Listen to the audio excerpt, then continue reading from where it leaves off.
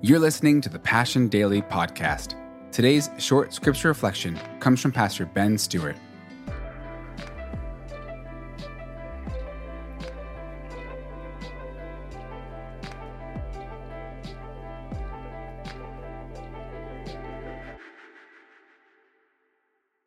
Welcome to session 1 of how to kill a bad habit. And let me begin by saying I'm so proud of you for making this choice to get something out of your life and make a positive change. And let me say this journey begins with awareness.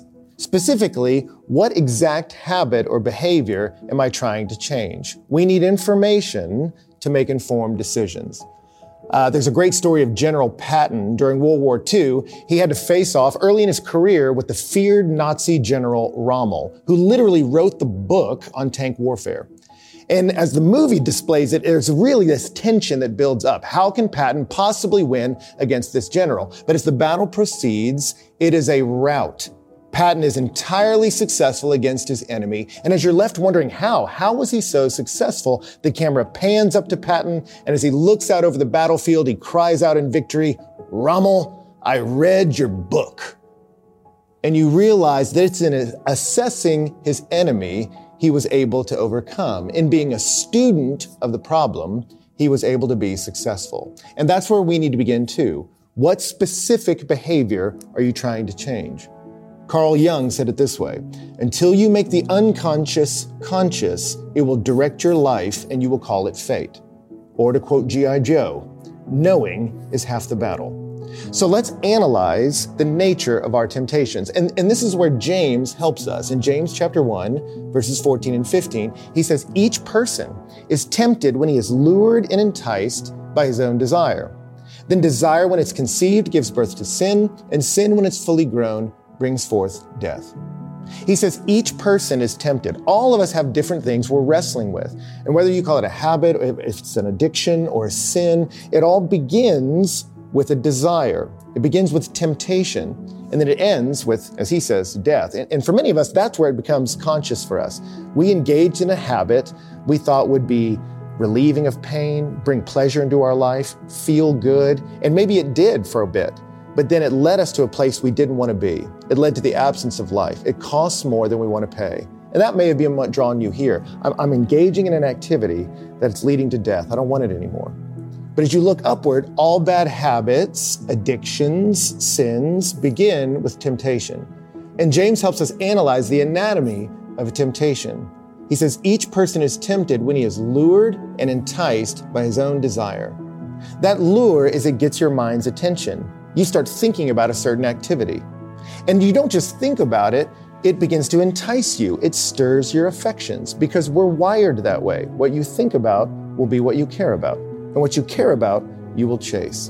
And so before we kill a bad habit, we have to understand how it works on us. You have to think about what you think about. Paul told Timothy, watch your life and your doctrine closely. Persevere in this because you'll save both yourself and your hearers. You want to save yourself from the consequences of bad behavior? It starts by being a student of yourself. Think about what you think about, because what you think about will be what you care about. And what you care about, you will chase. So what do you entertain in your mind? And let me encourage you, this is where often shame comes in to block this kind of analysis. But I want you to try your best to push shame down and be a student of yourself. Get curious and not condemning of your own life. Ask yourself, what's the behavior specifically I don't want to do? And get as specific as you can. It's watching TV late at night. I don't want to do that anymore. It's eating after this certain amount of time or eating in these environments. I don't want to do that anymore. I don't want to constantly scroll on my screen. I don't want to think these negative thoughts as I drive to work. I don't know what it is for you, but be as specific as you can. What's the behavior I want to stop? And then look at what's the beliefs behind it. What am I thinking about this behavior? And how does it make me feel? What do I believe it'll give me? What do I believe it'll help me accomplish?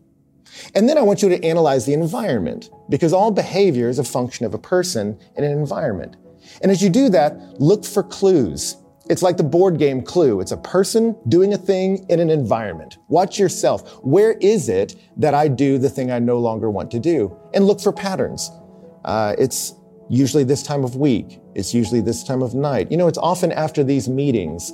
It's normally after this occurs, I want to do this. Just be a student of yourself. Get curious not condemning, and just analyze it. So here's challenge number 1. I want you to get out a piece of paper and write out, as specifically as you can, the anatomy of your temptation. What do you think about? What do you care about? What are you chasing? And why?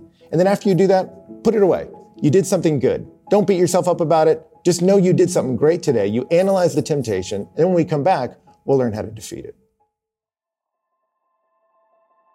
Do you feel frustrated by a pattern of personal failures, overwhelmed by a chaotic culture, or disillusioned by a lack of meaning in everyday life? Your struggles do not mean you're doomed. They're actually a sign that you are alive. Now it's a question of whether you will struggle well. Rest in War is a field guide, a book of ancient methods of transformation transposed into a modern key that offers biblical and practical guidance to battle what's holding you back while building what will propel you forward, to trade patterns of thinking that diminish intimacy with God for ones that encourage it. Life is hard, but there are promises to grip, strategies and tactics to employ, progress to be made. Flee evil and pursue intimacy with your Creator. Uproot what is broken and cultivate what is life-giving. Make war on what is destructive and rest in the God who loves you. Are you ready to walk elegantly through the battlefield of life? Order Rest in War today at restinwar.com. Thanks for listening to the Passion Daily Podcast. And don't forget to rate and review our podcast wherever you stream it. You can also subscribe to the Passion City Church and Passion City Church DC podcasts for our full messages every Monday.